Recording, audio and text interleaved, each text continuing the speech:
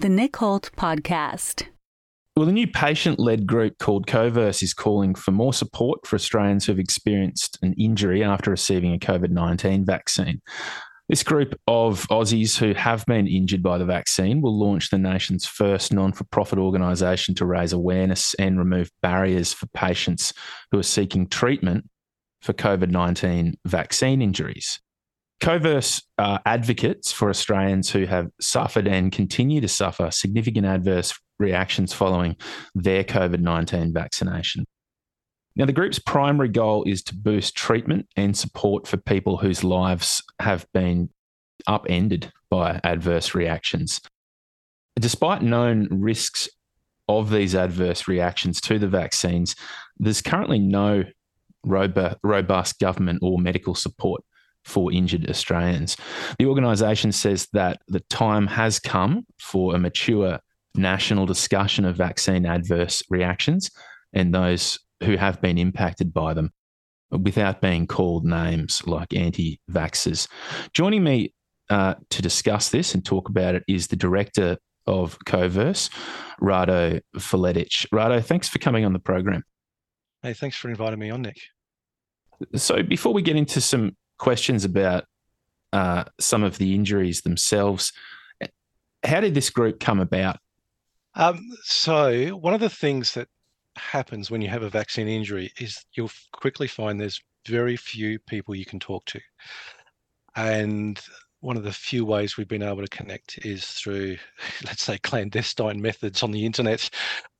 We've set up, there've been support groups on Facebook and other platforms. And we have to use code words and things like that, otherwise we get shut down. But that's essentially where we met. And the further we progress, the further we realize that nobody else is taking care of the vaccine injured in Australia. Nobody's bringing this to the national attention. Nobody's providing resources to help us and our doctors work out what's wrong with us and to treat us. So we decided if nobody else is going to do it, we have to do something. And was the beginning of Coverse. A few of us got together with a bit of a bee in our bonnet, and in the midst of all our various symptoms we're all suffering with, we've put this organisation together and slowly trying to piece together information and resources for people to help them on their own journeys. How many Australians, in terms of official reporting, have reported or have been noted as experiencing or suffering from adverse effects from these vaccines? So the Therapeutic Goods Administration, the TGA, is a federal government authority that collects or accepts voluntary reports from doctors and patients. And they have currently over 140,000 reports of adverse reactions. Some of these are very mild. Some of them are extremely serious. Some of them are death. But it's worthwhile pointing out that two things that people need to be aware of about those numbers. Firstly, it's a small drop in the ocean to what is being seen out in the marketplace. And this is because sometimes doctors don't report for a number of reasons. And sometimes patients who might have reported don't know that they are able to report. So we anticipate, and this is historically a problem, not just with the COVID vaccines, but somewhere between only about 10, maybe 20% of reports get submitted to the TGA. So you take that 140,000 reports, you multiply it by 10, and that gives you a huge scale of numbers. So that's the first thing to remember. And the second thing is that they don't really give an indication of seriousness. That's what we're most interested in, is people who have had their lives upended by having a serious adverse reaction. And so we would hope that the government authorities look at those reports and give us a sense of, okay, this is how serious certain things are. And we know things like pericarditis, myocarditis, which have been in the news, they're serious. Yeah, we're not talking about a rash on the arm here. That's exactly right. You know, these are conditions that put people in hospital. And in some cases, some people have died from these types of conditions as well. So unfortunately, what I've found with my reaction, and everybody else has experienced a reaction like myself, we don't appear in any of those safety reports. Like, I can look up my individual record and I can see I'm there, but the government doesn't tell the public that this could happen to you. And what I've experienced is by far more common than some of those other extreme reactions. And so we've got to take their numbers with a little bit of caution, knowing that they might sound big, but we have no idea really of the scale of problem that's hidden in that data. So just a couple of questions off the back of that, Rado, is one, you mentioned that for various reasons doctors aren't reporting this. I'd like to know if you have any thoughts as to why that is. And secondly, are you comfortable talking about what you've suffered from here? Yeah, so talking about the doctors first, there's three main reasons that doctors tell us that why they don't report it.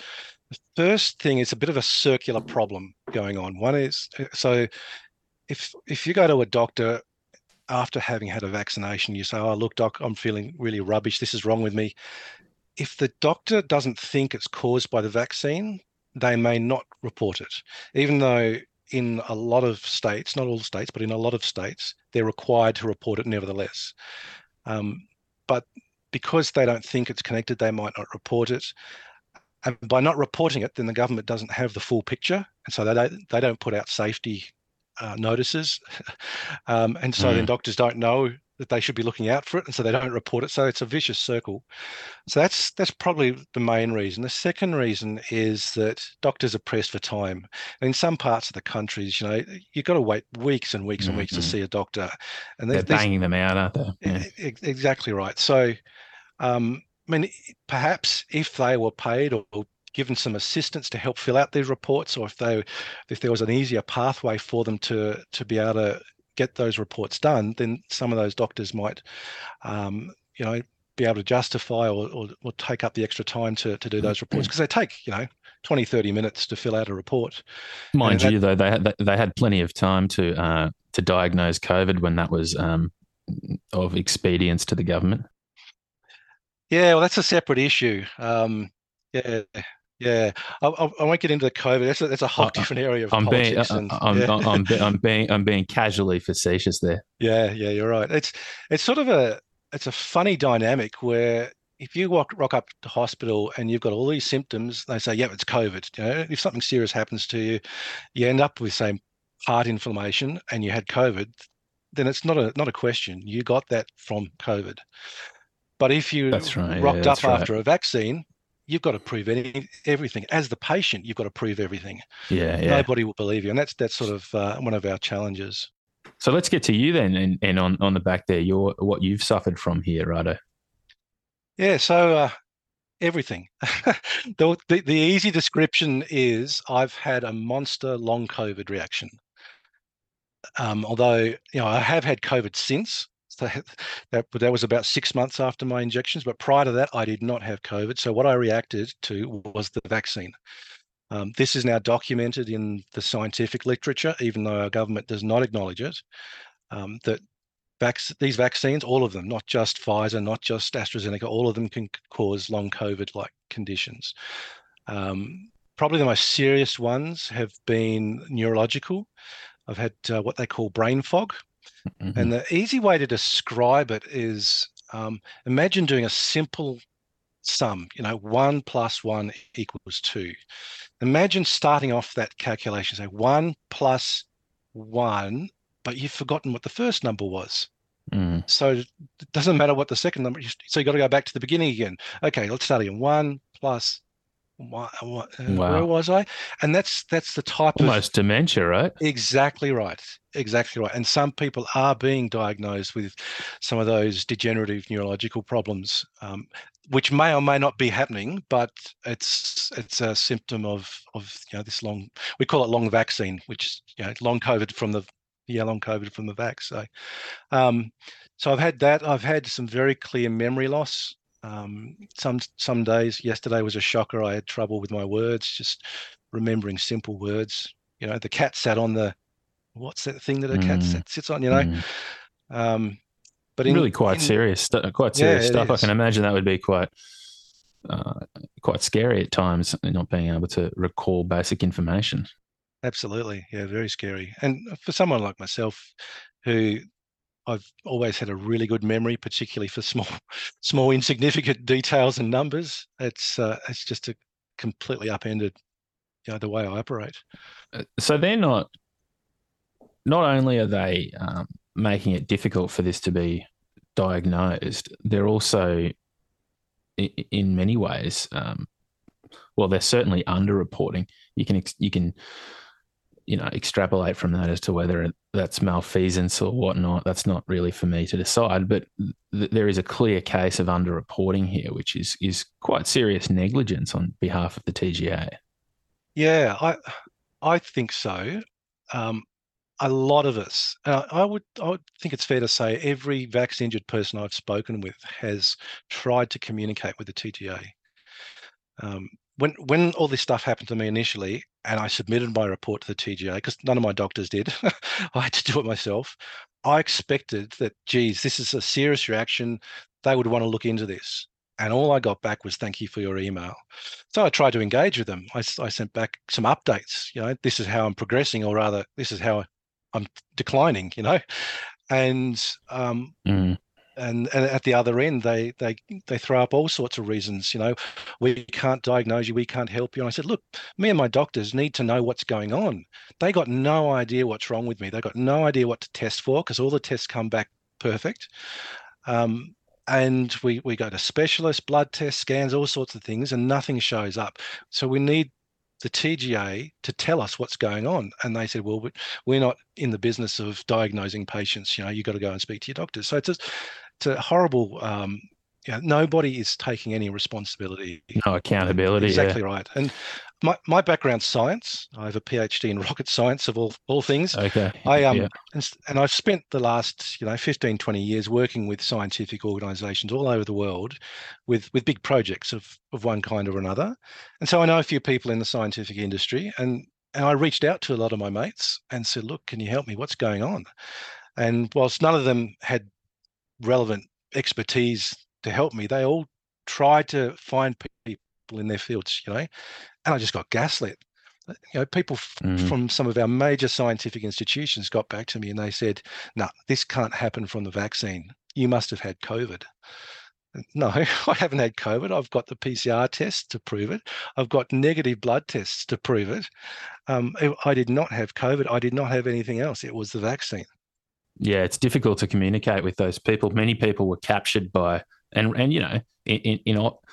in fairness, it's not necessarily their fault. There was a blanket kind of global propaganda operation from the very beginning of whether or not it was by design or simply a phenomenon.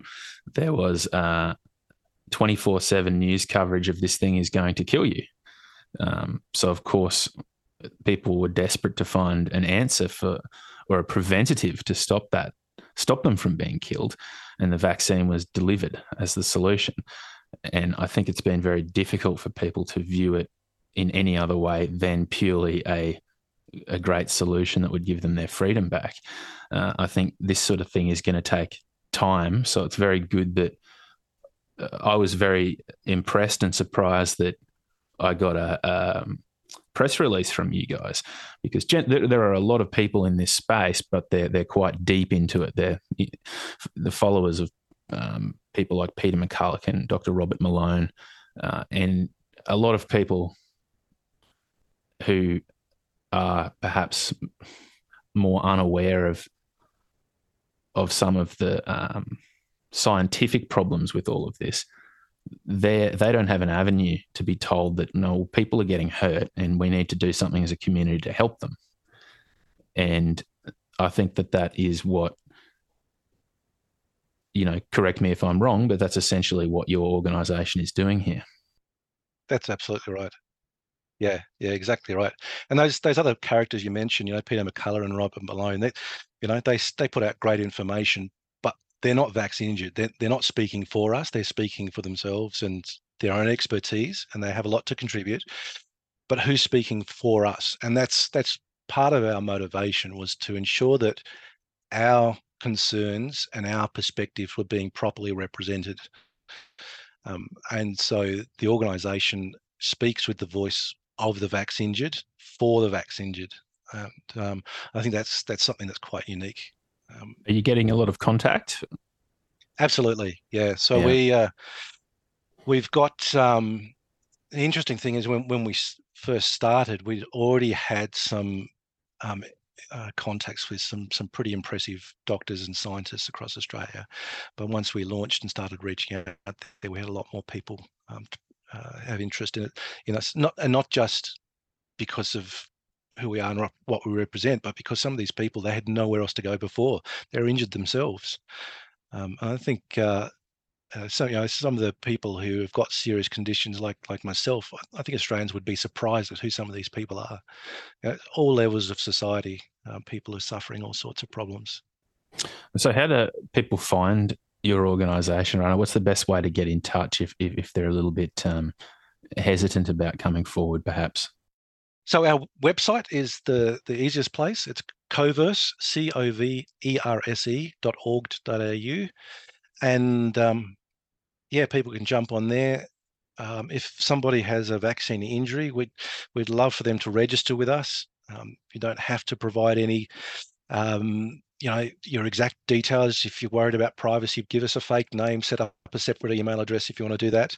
And some people have, we've had some journalists and some doctors who've done that because they want to protect their privacy. So what we're interested in is making sure we have an avenue to connect with the vax injured, and that we can collect some data so that we have robust information with which to make our arguments to government. I'd love to have access to the TGA's data, but for privacy reasons, that's not going to happen. Nah. So we're going to collect our extraordinary. own. It is. It would be. So one good thing about doing it our own way is we're able to collect stories as well.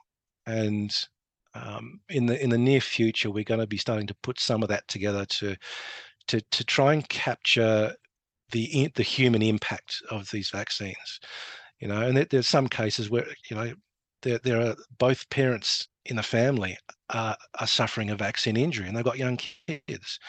And other cases, you've got business people whose businesses have basically died because they can't get any compensation. They got no other financial avenues to help them. So the injury has basically killed their financial future. So we want to make sure that these people's voices are properly represented and that we can communicate to not only the Australian public, but the government and scientific organisations, just how much of an impact this really is. Okay, well, if you've been injured by a COVID-19 vaccine or you know someone who's been injured and you have some either data, statistics, or even anecdotal stories to share, make sure you go to coverse.org.au, coverse.org.au. Thanks so much for coming on the show. I think it's great what you're doing. Cheers. Thanks very much, Nick. The Nick Holt Podcast. If you want to hear more great content like this, go to my Substack page and subscribe, nickholt.substack.com/subscribe.